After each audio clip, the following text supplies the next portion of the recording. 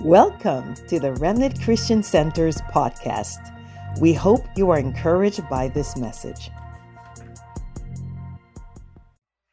Come on, how many excited about the Word? I'm going to feed you today this morning. I'm going to feed you some good filet mignon this morning. I'm going to get you something that I believe that you will need for your soul, for your spirit.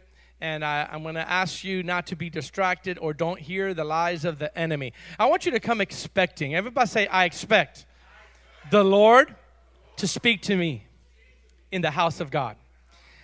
See, one of the things that needs to happen again in our hearts, I believe, is when we get dressed and go to church, it's not so much if it's our style or if I'm going to feel goosebumps.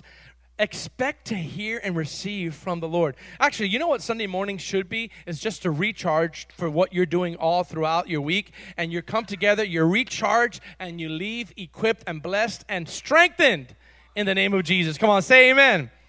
Let's pray real quick, and then I'm going to share with you what I believe is going to be very impacting for you.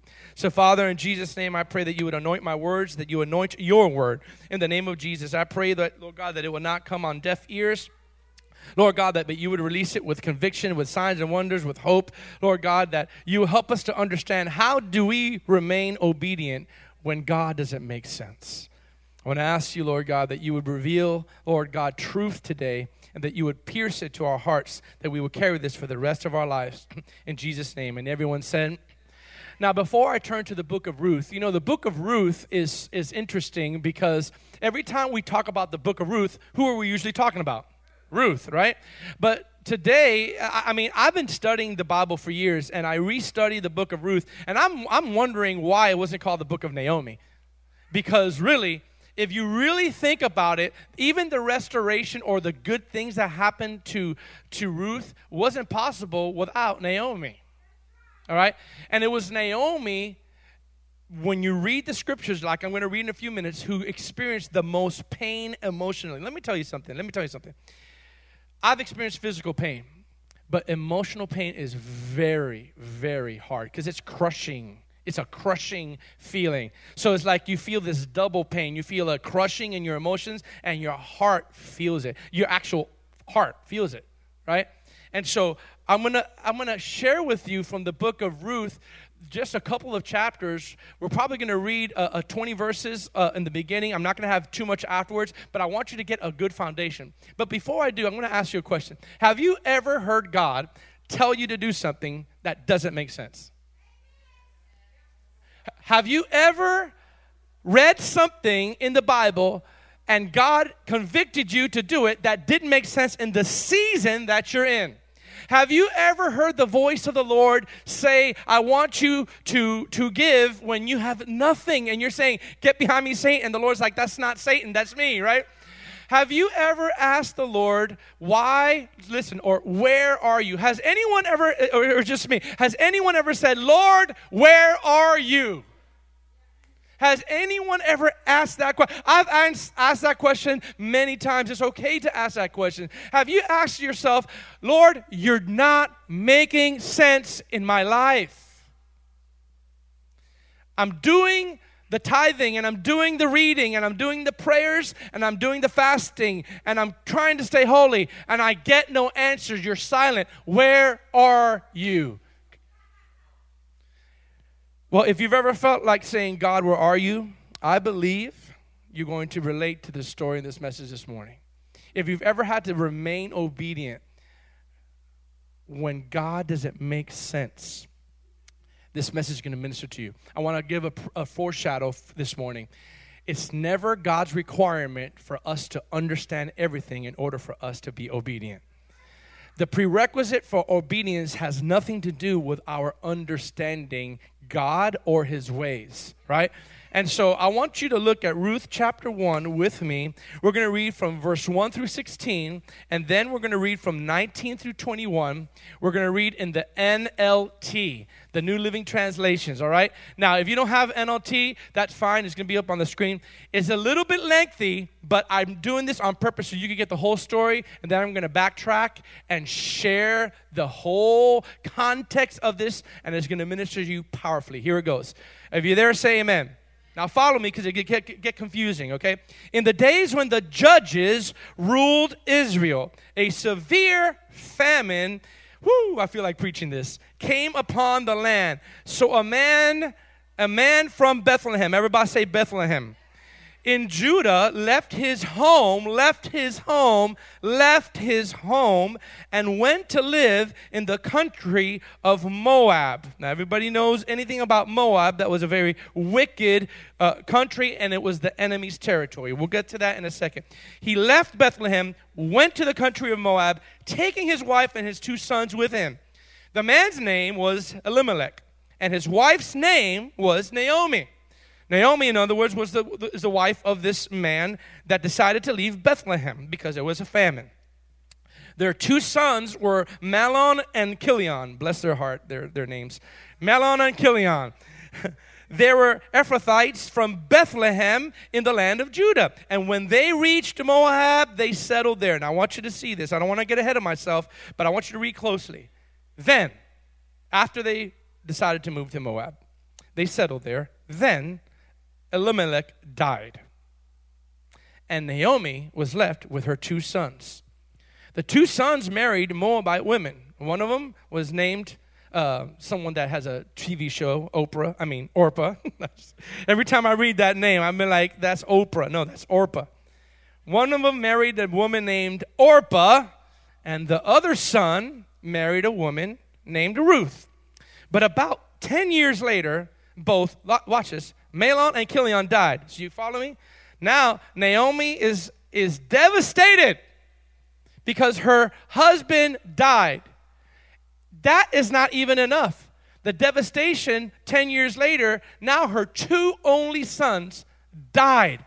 Now she has no husband, no sons. Okay? Watch this.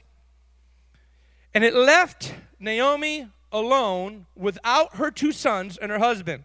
Then Naomi heard in Moab that the Lord had blessed his people back in Bethlehem, Judah, by giving them good crops again. So Naomi and her daughters-in-law, Orpah and Ruth, they got ready to leave Moab, the enemy's territory, to return to her homeland, Bethlehem.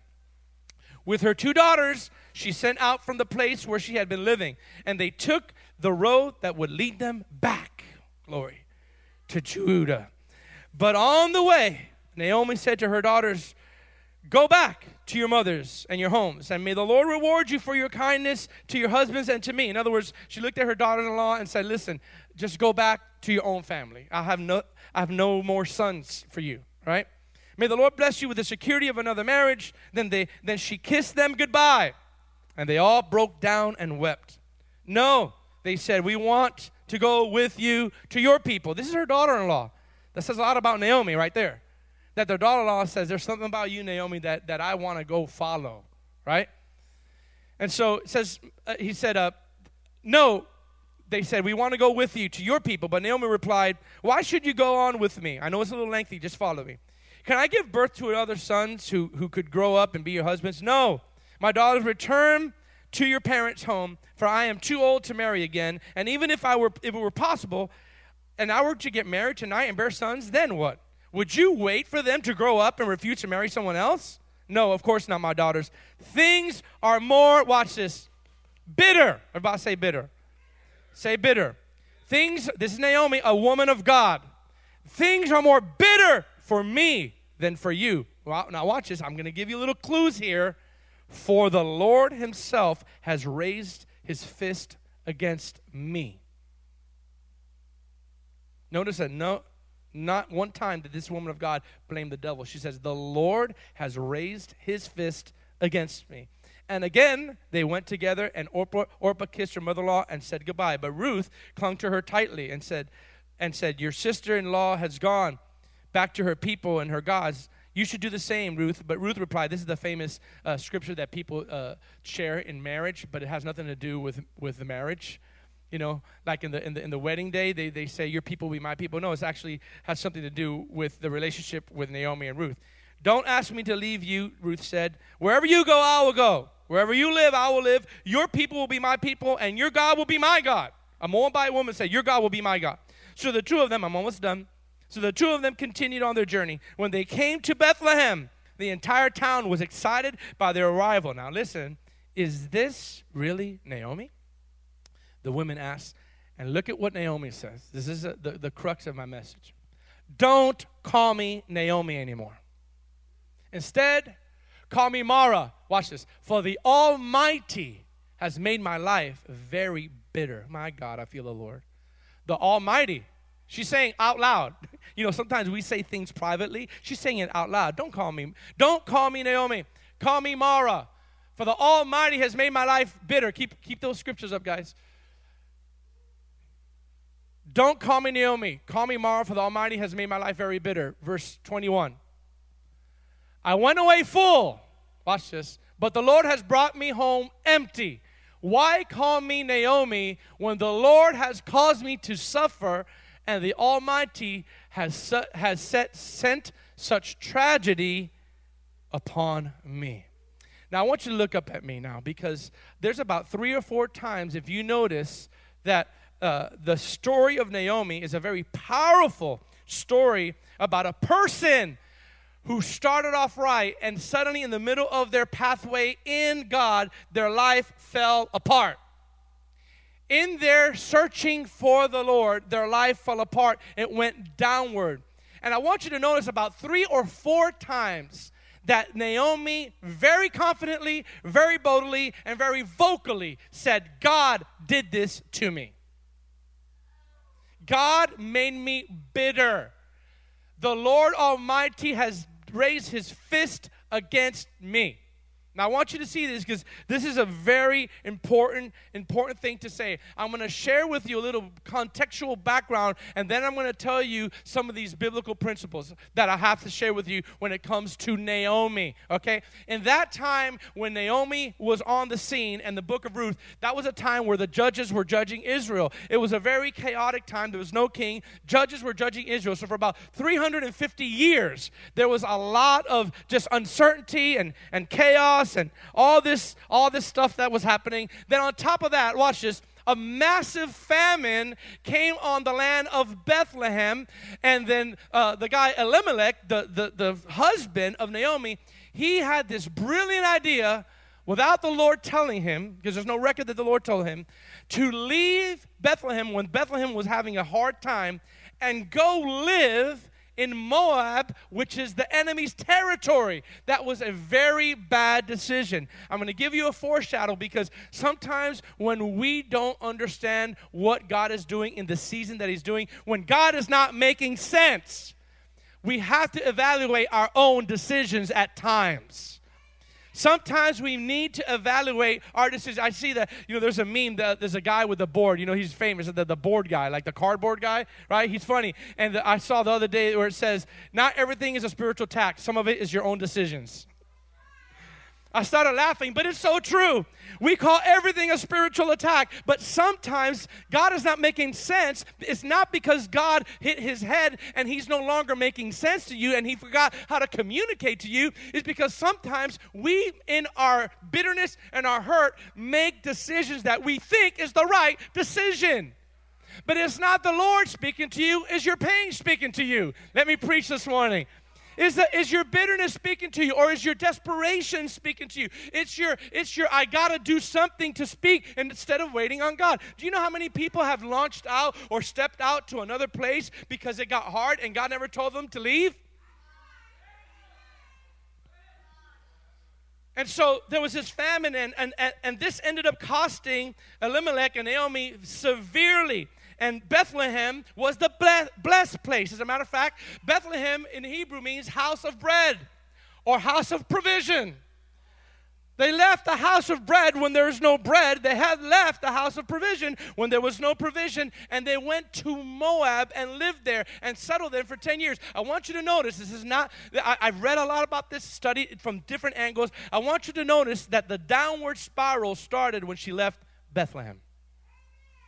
Read it for yourself.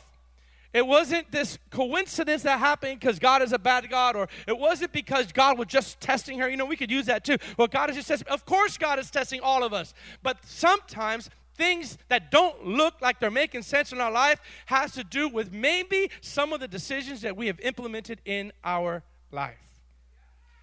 That point forward, after she moved to Moab, Naomi's husband died. Then 10 years later, how many moms do we have in here? How many moms do we have in here? Imagine your husband dying, the agony of that, and then your 2 sons dying. You have nobody left, right? And so she's has has very little options at this point, because in that time the men were the main money makers of the family. So Elimelech was providing, and so were the sons. She probably thought, I'm going to be a beggar for the rest of my life in a foreign land. I'm going to be out there. I'm this woman of God, this chosen woman of God, and I'm going to be out in the streets begging for money. And at this time, that's when Ruth, as you know, she stood with her and she said, I'm going to be with you. But I want to start with I want to start my real message right now. She turns back. She says, I've had enough. I'm so bitter. I'm so hurt. I'm going to go back to Bethlehem, right? And when she went back to Bethlehem, all the women are saying, is that Naomi? And I guarantee you it's not like this. Oh, girl, look at that. Look at Naomi. She looks so good. It wasn't that, is that Naomi? It wasn't that kind of a quote. It wasn't like, oh, girl, look, Naomi. Wow, look at Naomi. No, it was like, is that Naomi? You know why? Because of the bitterness and depression on her face because of life not making sense in her life. The bitterness in her face, right? Watch this. And when she heard that, she goes, hey, guys, don't call me Naomi. Do you know what Naomi means? Pleasant, sweet. Naomi means pleasant. Don't call me pleasant. Don't call me sweet. Don't call me by my God-given name. She goes, I'm bitter. Call me Mara, because Mara means bitter and miserable. Call me miserable, call me Mara, call me bitter, because the Almighty has made my life bitter. I went away full, and I came back empty.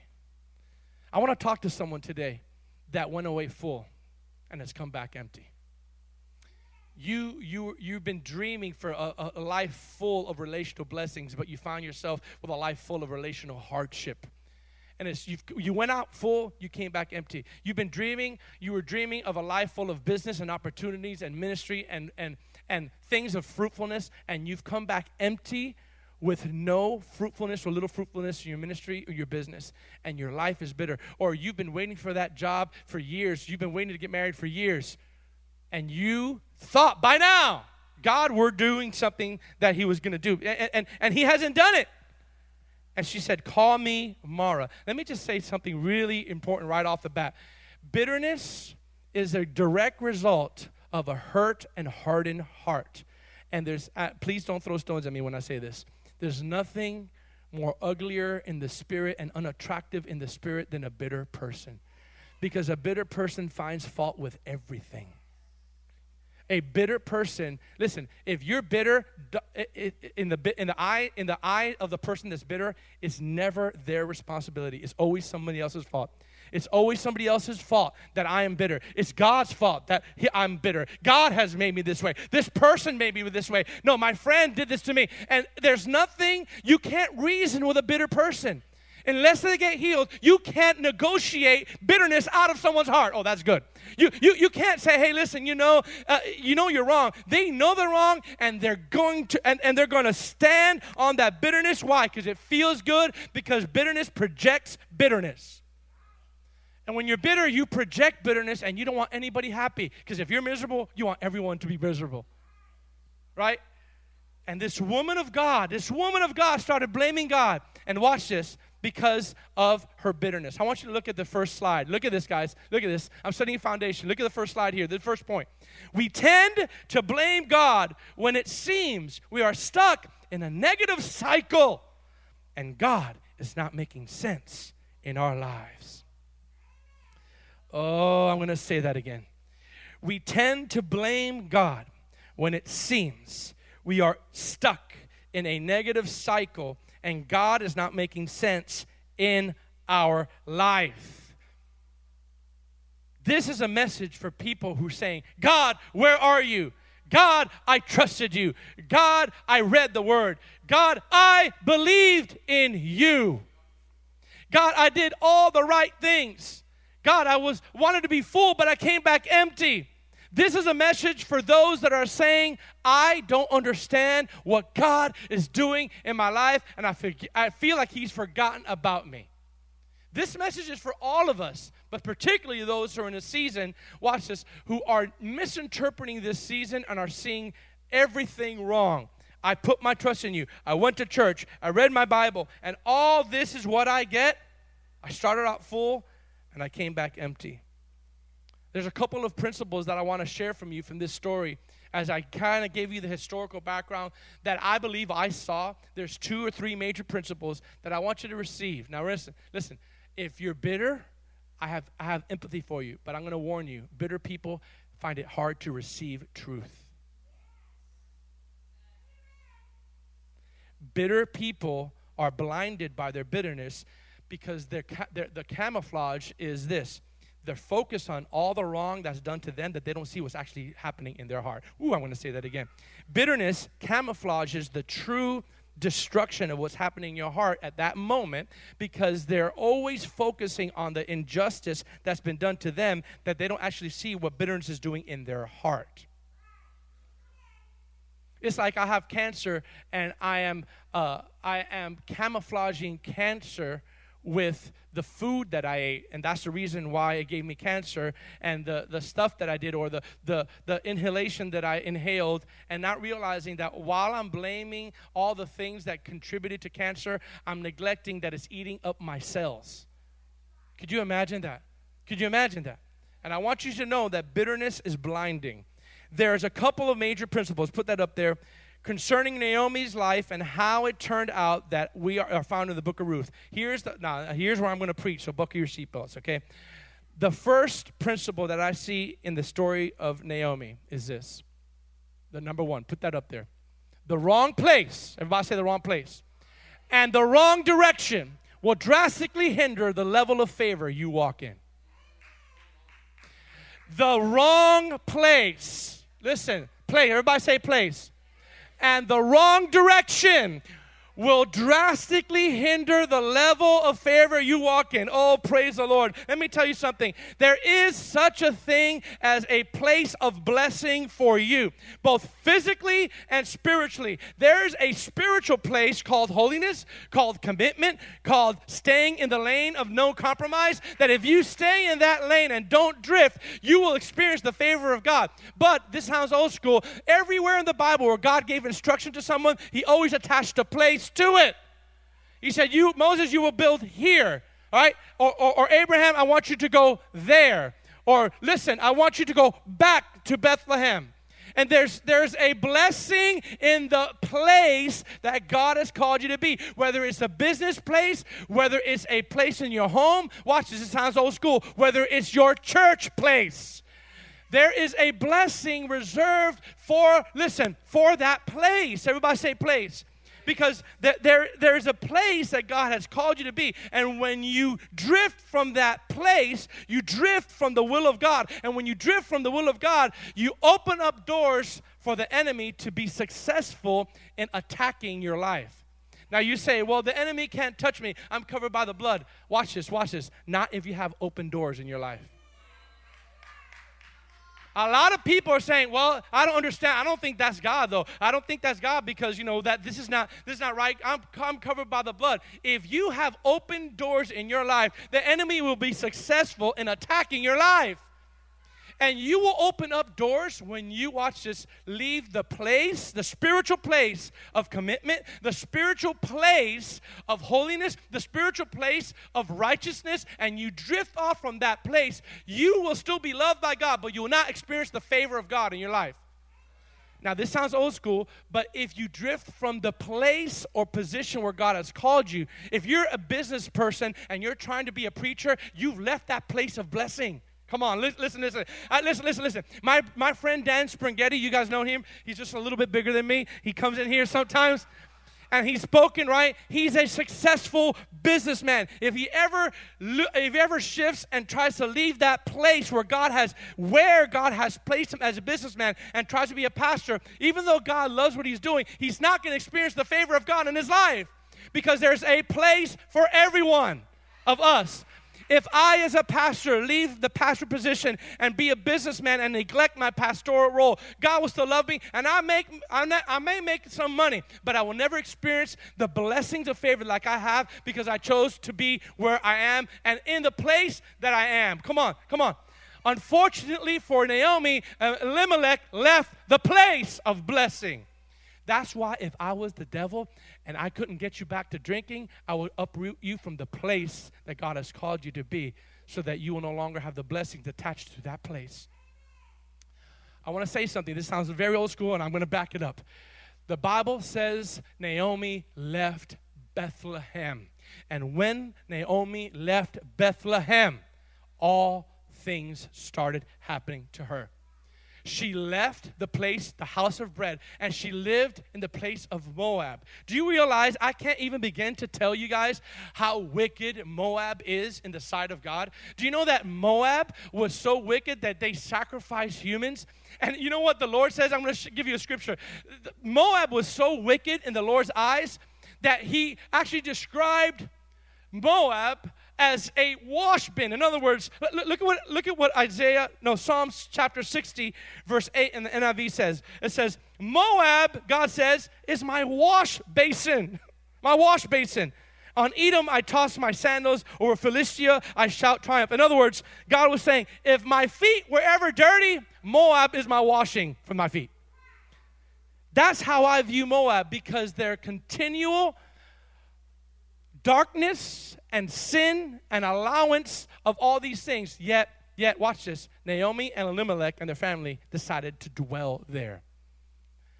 I'm going to preach for a second. This may sound hard for some of you guys. You can't live in Bethlehem and Moab at the same time.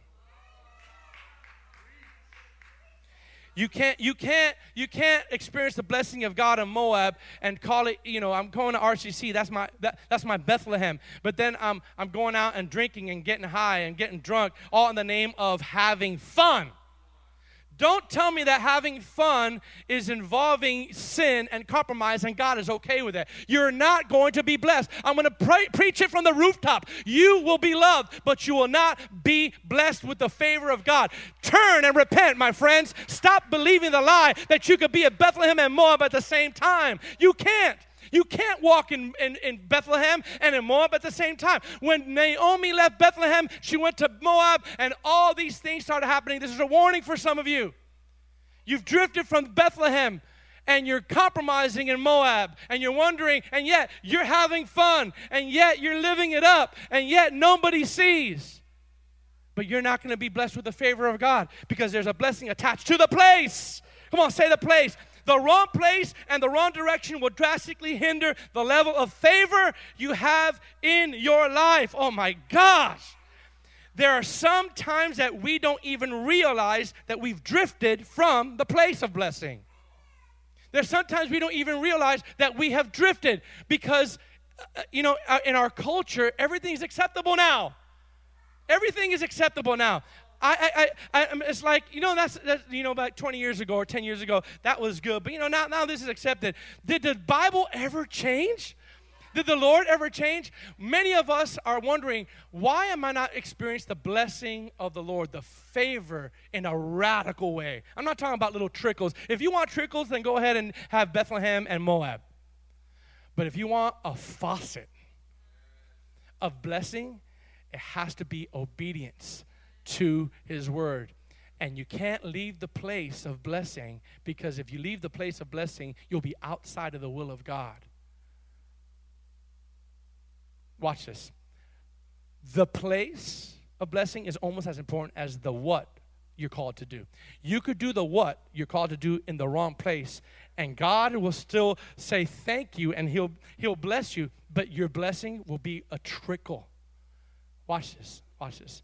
You could do the what you're called to do in the wrong place, and you will not experience the full blessing. I'm going to show you. What if God told Mike Bickle, I want you to start 24/7 prayer in Kansas City, and Mike Bickle says, I will do it in Florida. Now watch, he will do the 24/7, right? But I'm not going to do it in the place that you want me to do it because it's more convenient. Watch, this is going to preach. Some of you, it's so convenient for you to do something else, and that's why you don't do it. But God never says obedience has to do with convenience.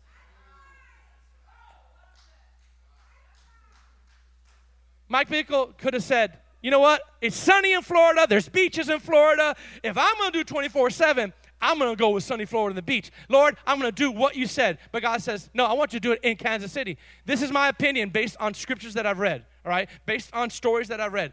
I believe that he would be obedient to the Lord, but he would not have experienced the supernatural favor worldwide that happened with the International House of Prayer because God says, I want you to start, watch this, 24/7 in Kansas City. Ready? I'm going to bring it home to you even closer. God told me to start RCC in Apopka. Watch this. Watch. We're only 4.5 years as a church, and watch what happened. So many well-meaning Christians said, Pastor George, if you start in Claremont, we will follow you. And let me tell you, I'm looking around, and there's about 30-40% of our congregation from the day we started to now lives in Claremont. It would have made sense. Come on, somebody. It would have made sense for me to go to Claremont because some of y'all would have only had to drive 5 minutes to church. It would be real convenient instead of 30 minutes to church. I would have gained a lot of congregation, a lot of people if I just would have launched in Claremont. But the favor of God, like we've been sensing, would not have followed me if I would have gone to Claremont. I love Claremont, but that's not where God called me to go. When I was in Axum Coffee and the prophet Michelle said, I see you somewhere in the north. I'm like, okay, that's Jacksonville. That's Tallahassee. I don't want to move there. She said, there's a blessing somewhere in the north. And as some of you know the story, as I'm planting the church, I'm driving down 414 from Winter Garden. And I'm driving, and the sign says, Apopka North. Just 2 words, Apopka North. And I felt the presence of God come into my car. And I pulled into the Perkins parking lot. Glory to God for Perkins. I was in Perkins, and I was shaking. And I quickly looked up in the map. I said, what is the direction from Winter Garden to Apopka? And it's directly north of Winter Garden. If you draw a line from Winter Garden to Apopka, is directly north. And all these well-meaning people says, we'll follow you if you just go here to my city. But the place where God called me, the Bethlehem, was Apopka. So I said, even though I want to go to Claremont, God told me to start RCC in Apopka. And in 6 months of being a ministry, we got this ministry because we were in Apopka. 2 years after we got this building, we own the building because we're in Apopka. The favor of God follows the place where you're at. That's why if I was the devil, I will get you to leave where you've been planted. I'll get you so bitter that you'll convince yourself that this is not the place for me. And I'm going to go to Moab. I'm going to do my thing. I'm going to go, let me tell you something. If God called you here, I can't argue with if you don't know. But if God called you here, let me tell you, buckle your seatbelts because the blessing is coming when you're obedient, not only in the what, but in the where. In the where. I could have gone anywhere, and I'll be honest with you, in the natural, I look back and I said, man, I have had families leave. And I don't say that in a bad way. I've had families leave because they said the drive is just a little too far for us. And I said, okay, then that to me, I don't say, that's fine. RCC is not for everybody. But guess what? If the distance or the sacrifice has nothing to do where God has placed you. Hey, listen, a church alive is worth the drive, baby. So it don't matter. Here's the key. Where has God placed you? As he placed you in business, stay in business. Is he prospering you in business? Stay in that. Has he placed you in a certain neighborhood? Watch this. Some of you guys know, and I'm not going to call you out because you're my friends. Some of you have tried business after business after business, but when you find that one business, when you find that one place, watch this, that you see the favor of God in, is because that's the place God wants you to be in. Listen, God wants you to be in a certain place, even in business, in your workplace, because not only does he want to bless you, he wants to bless others through you. You say, "Oh, there's no more Christians here." Exactly. That's why you're there. And some of it may just be for a season, but let me tell you, some of you have hopped from place to place looking for the blessing, and it's not there. But when you find the place, listen, it could be ugly on the outside, and it could be like just real weak leadership, but you start experiencing the favor of God. Let me tell you, I am not that smart to get all this. Listen, you know why that favor came so fast? Because I was obedient to the place. And if I could be just very upfront and honest with you, I didn't even like Apopka. I was like, come on, Apopka? No, but God says up. God, I'm a knucklehead. God had to put a sign that said North Apopka. I'm like, okay, I can't argue with that. When the prophet said, I see you somewhere north, and I see North Apopka, like, hello, knucklehead, look up. And I heard the Lord say this: you will build my house in Apopka.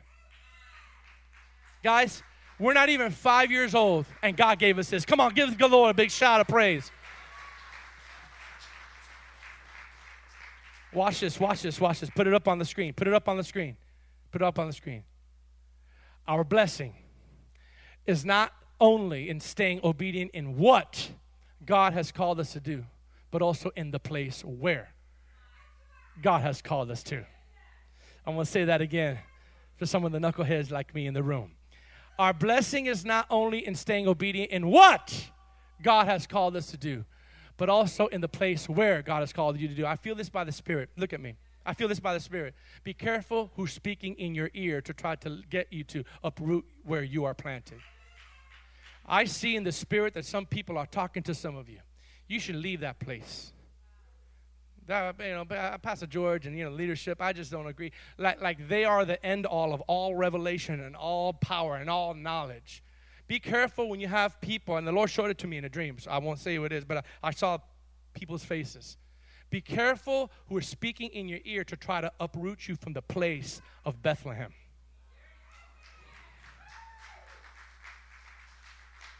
And if you text me and you say, "Was that me?" and if I say yes, we'll have a talk, right? But the Lord showed me in a dream, and I woke up. It was a vivid dream, and I saw pockets of people talking and spreading lies and saying, "You need to leave that place." And I'm not saying it was just only RCC, but it was just leave the place of blessing.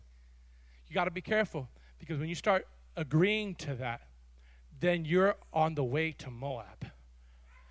And if you're not careful, just because it's convenient doesn't mean it's God. Repeat that with me. Repeat that with me. Repeat that with me. Repeat that with me. Just because it's convenient doesn't mean it's God.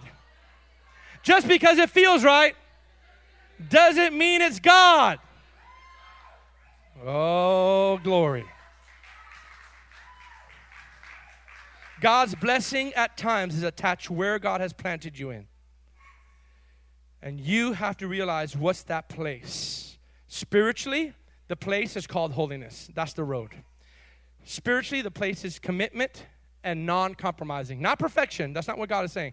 The place is not Bethlehem and Moab at the same time. 2 Corinthians 10:27 is not going to be on your screen, but it says you can't drink from the cup of the Lord and the cup of demons at the same time. Could you imagine that? Hey, Lord and devil, it's good to see you tonight.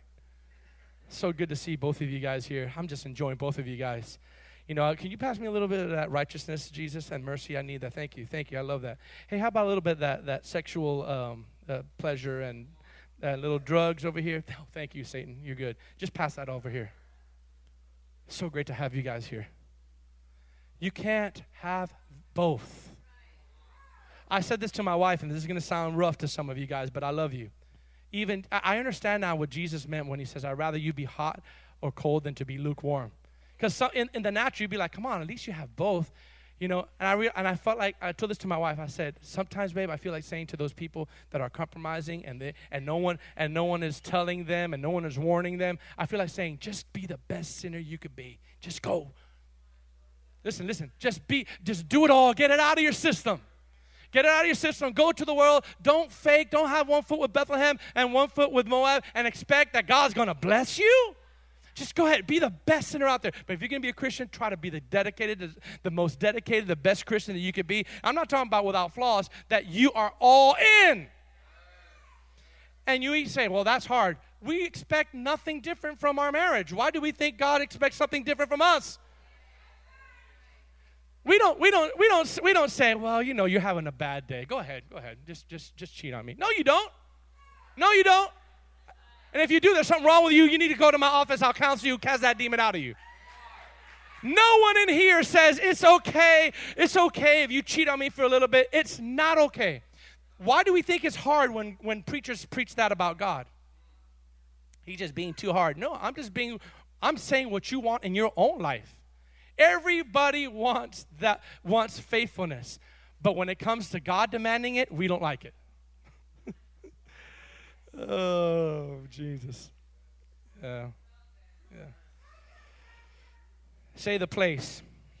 Say the blessing and the favor is found not only in what I'm doing, but where God has placed me to be. Naomi left Bethlehem. She left Bethlehem. After she left Bethlehem, her husband died. Her 2 sons died. And I guarantee you, she's like, what is going on? Well, backtrack, Naomi.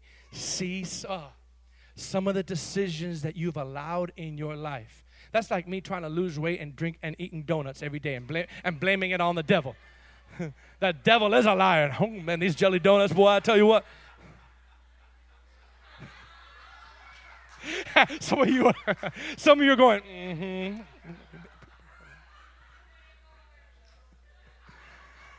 You can't eat jelly donuts every day and get mad at God for you not losing weight.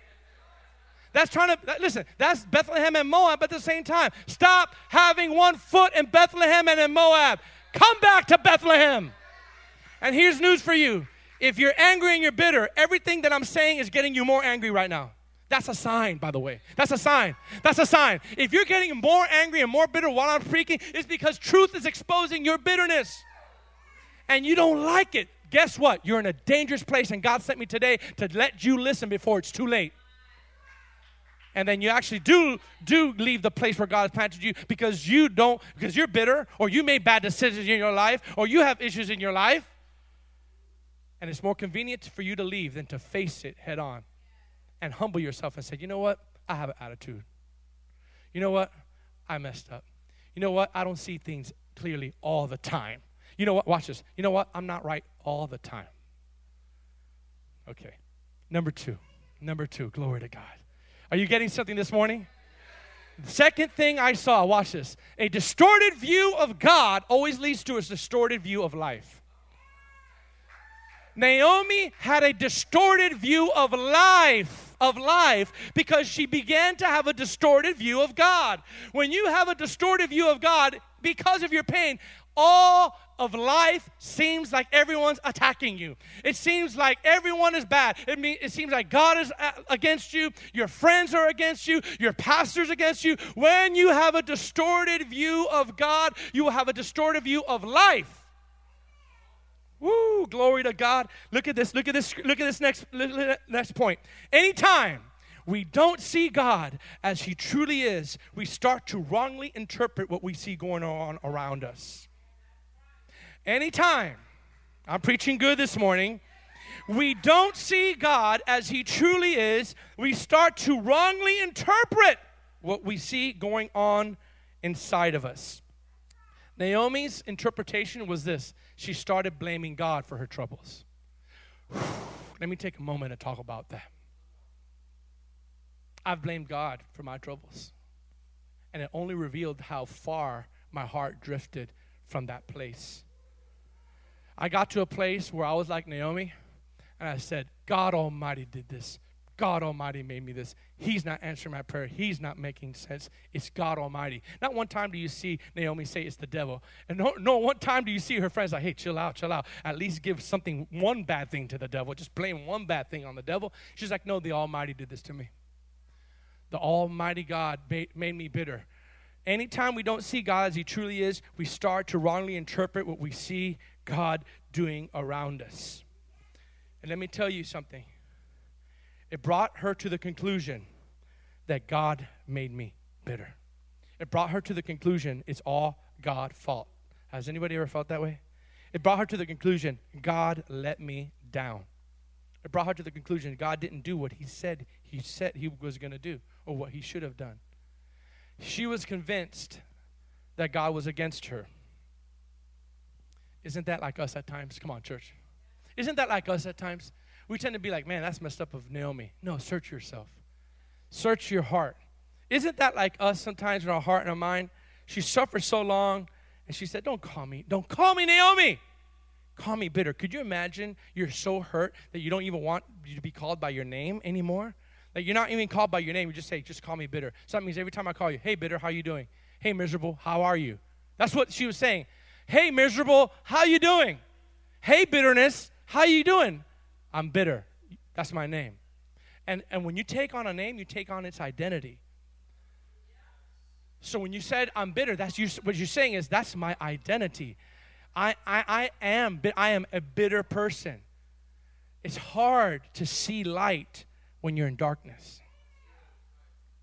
Preach. Now here's the good news. Here's the good news, because I'm going to end it with the good news. Despite the pain, despite the bitterness, despite the things that God that seemingly did on her behalf and didn't do, despite all the pain and bitterness that she was going through, watch this, look at me. Naomi did something, because I believe in order for us to survive the season of not knowing what God is doing and not making sense, when God is not making sense, we must have deep roots in God that stems from a long time of walking with God. Because in order for us to survive the season where we don't understand what God is doing, we need to have deep roots deep roots that stem from years of walking with God. Because if we don't have deep roots and we have shallow roots, it will literally uproot us, and it'll destroy that root foundation, and we will backslide and go back to the things of the world. Let me tell you, even though, watch this, here's a revelation, even though Naomi says the Almighty did this, God did this, here's what I find that she says. I find that when you call God, what you call God, especially in times of darkness, reflects if you know Him or not, or how you know Him, right? If you're only saying, you know, that big guy in the sky, you know, he's taking up his time, or people are accepting an award speech, you know, I want to thank the man upstairs. I guarantee you, they don't know God.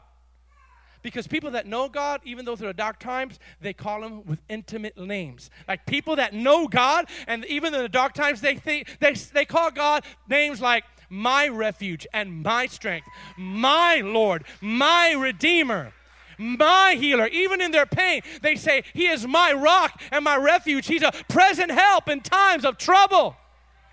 He is my refuge. He is my shield. He's my Redeemer. And when what you call God during your time of darkness reveals if you truly have deep roots in Him. Watch this. Look at this point that I'm going to share this revelation. The way you view God, listed up there on the screen, and how you address Him, especially during your dark times, look it up there, reflects how well you know Him. Listen, it reflects when you know God, you call Him by intimate names. And even though, listen, Naomi was bitter, she acknowledged her pain. And watch what she said. This is the Lord gave me this revelation. Watch this. The Lord could have said, Naomi could have said, that guy up there has made me bitter. That man upstairs, no longer intimate words, right? That guy, that man, you know how ladies or guys, when we talk about someone that hurt us, we don't call them by intimate names, right? That fool over there. Yeah, that fool over there. Yeah, that fool used to be your brother, or that fool used to be somebody that you love, right? But we no longer call them by intimate names when we're hurt by them. But Naomi, She said, the Almighty. The Almighty has done this to me. You know what the word Almighty means? Oh, you're going to shout.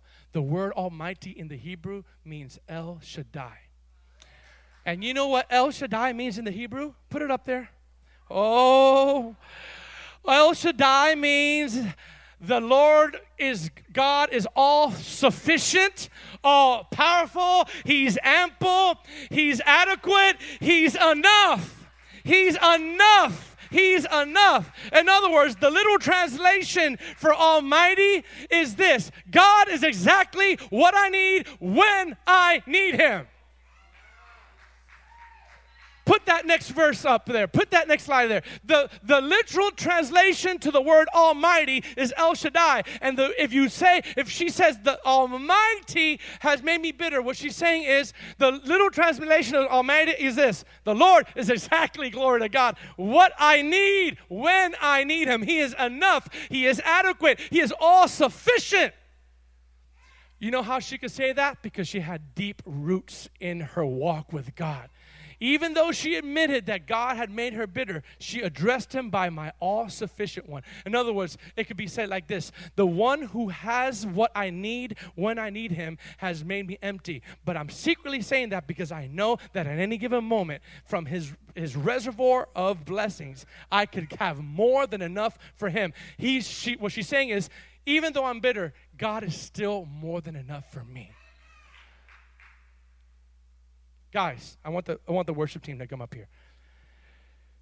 Despite the trauma and the excruciating emotional pain that Naomi went through, losing her husband and her sons, she said, the all-sufficient one has made me bitter. Watch this, guys. Watch this. In other words, in my deepest pain, God will always be what I need Him to be when I need Him to be it. In my deepest pain, God will always be what I need Him to be when I need Him to be it. She didn't forget that there's a blessing coming if she just fixes a couple of decisions. She went back to Bethlehem. Watch this now. I'm going to say this and I'm close. What you don't see, and I'm going to reveal to you now, is that when she went back to Bethlehem, let me reverse. When she went to Moab, that's when the pain, the bitterness started. When she came back to Bethlehem, that's when the favor returned. Now you say, where is that? Watch this. The redemptive story of the book of Ruth, there's a point up there, didn't only include Ruth, but it included Naomi. God did not forget about Naomi. Come on, say, God did not forget about Naomi. Say, God did not forget about me.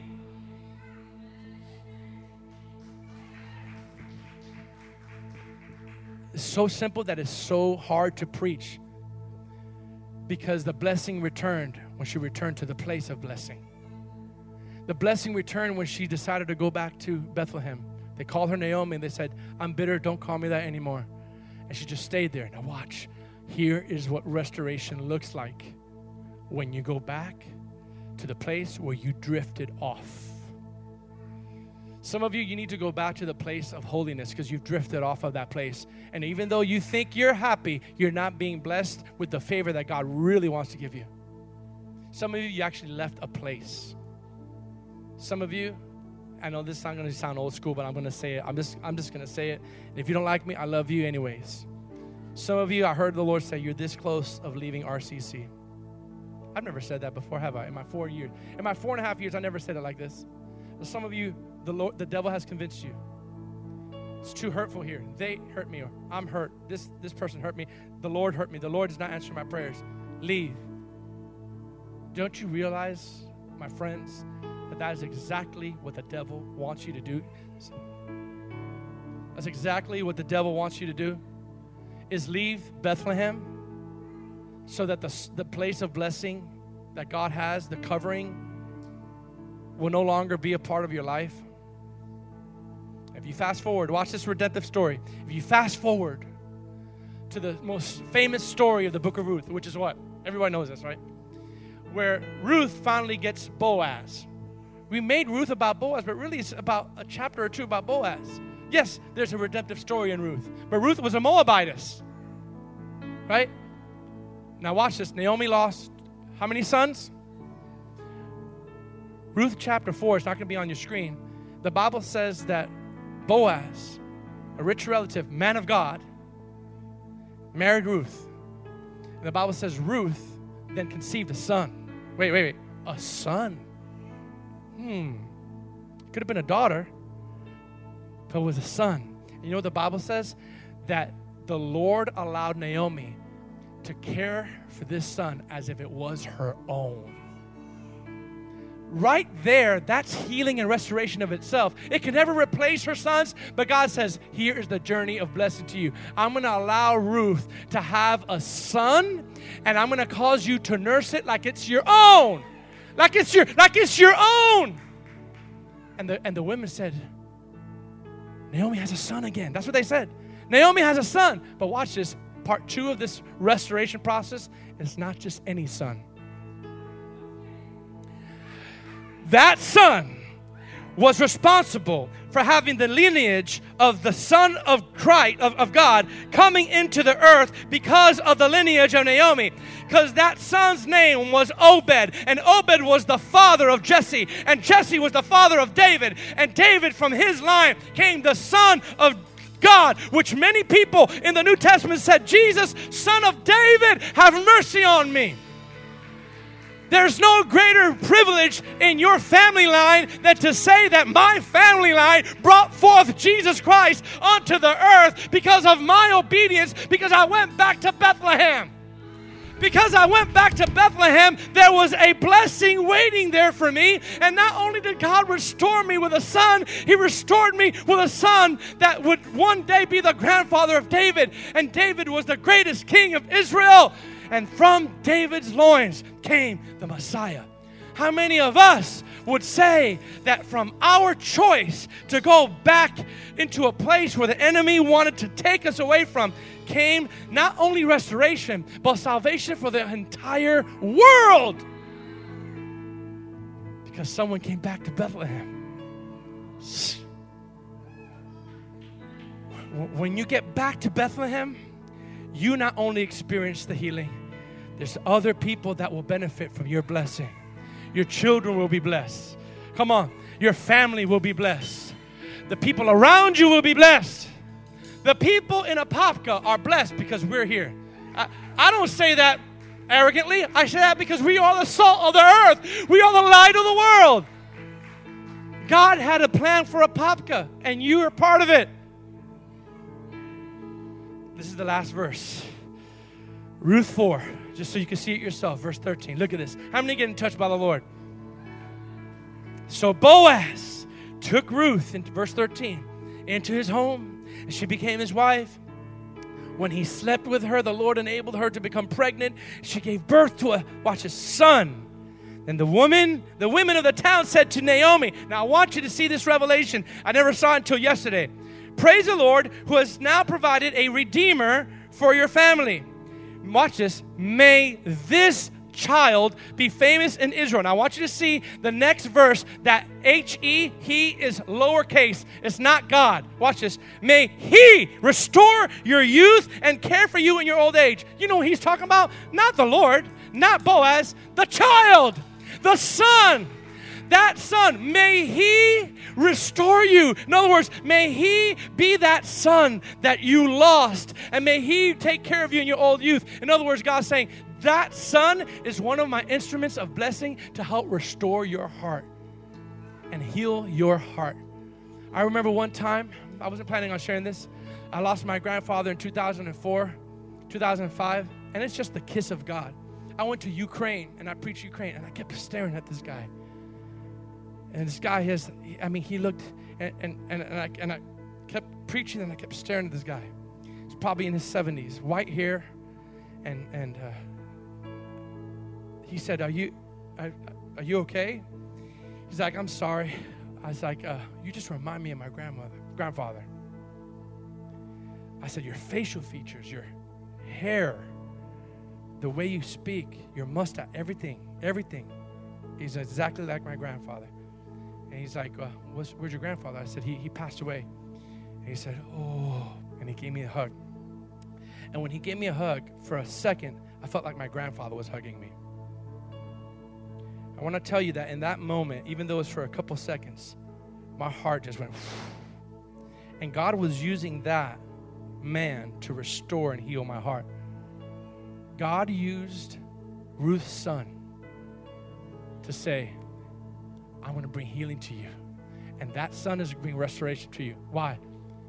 The blessing starts when you decide to go back to Bethlehem. Some of you, I speak by the voice of the Lord.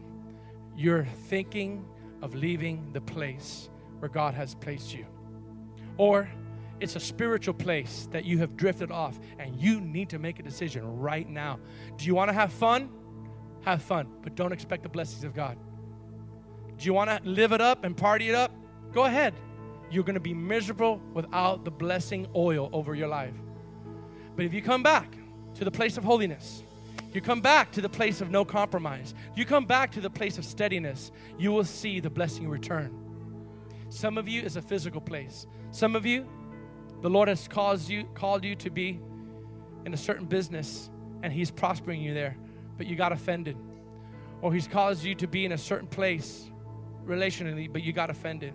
Or, this sounds old school, but I'm going to say it, God has called you to be in a certain church, in a certain ministry, but because you don't like what's going on, or because you heard gossip, or because you got hurt, the enemy is convincing you to leave that place, or because it's not convenient. I've had people say, I'm leaving. Why? Did the Lord tell you? Not really. It's just a long drive. I'm never one of those pastors, ever. You will never see me, never have, never will. Never one of these pastors said, you're going to be cursed if you leave. No, you're not going to do that. Because I don't own you, and I don't know anybody here. But there is a Bethlehem for you. There's a Bethlehem for you. And if you could get planted out of that Bethlehem, you will lose the flow of the Spirit. Why do you think the favor of God came so strong on my life? It's not because I had this prayed 20, and I could have been very spiritual. Man, all these pastors, how did you do that? I could have said, well, brother, I locked myself up in my prayer room 10 hours a day. And I pray for 10 hours a day, and I hear what the Lord wants me to do, and I do it. No, I didn't even know how to answer that. I just said, stay humble and stay obedient. Watch this, to the place God has called you. And that's where the favor comes. The favor came to RCC because I just so happened, by the grace of God, happened to get the what right and the where right. If you get the what right and the where right, expect God to bless you. Can I hear an amen? I want everyone to stand up to your feet right now. It was out of the brokenness, pain, and bitterness of Naomi that the goodness and faithfulness of El Shaddai manifested in her life. I want to talk to someone today. I want you to read that. It was out of the brokenness, pain, and bitterness of Naomi that the goodness and faithfulness of El Shaddai manifested in her life. I want to talk to someone today who has been fighting depression. I want to talk to someone today who is believing for that job but never got it. I want to talk to someone today that was believing for conception. Thank you for tuning in. For more information about us, please visit remnantchristiancenter.com.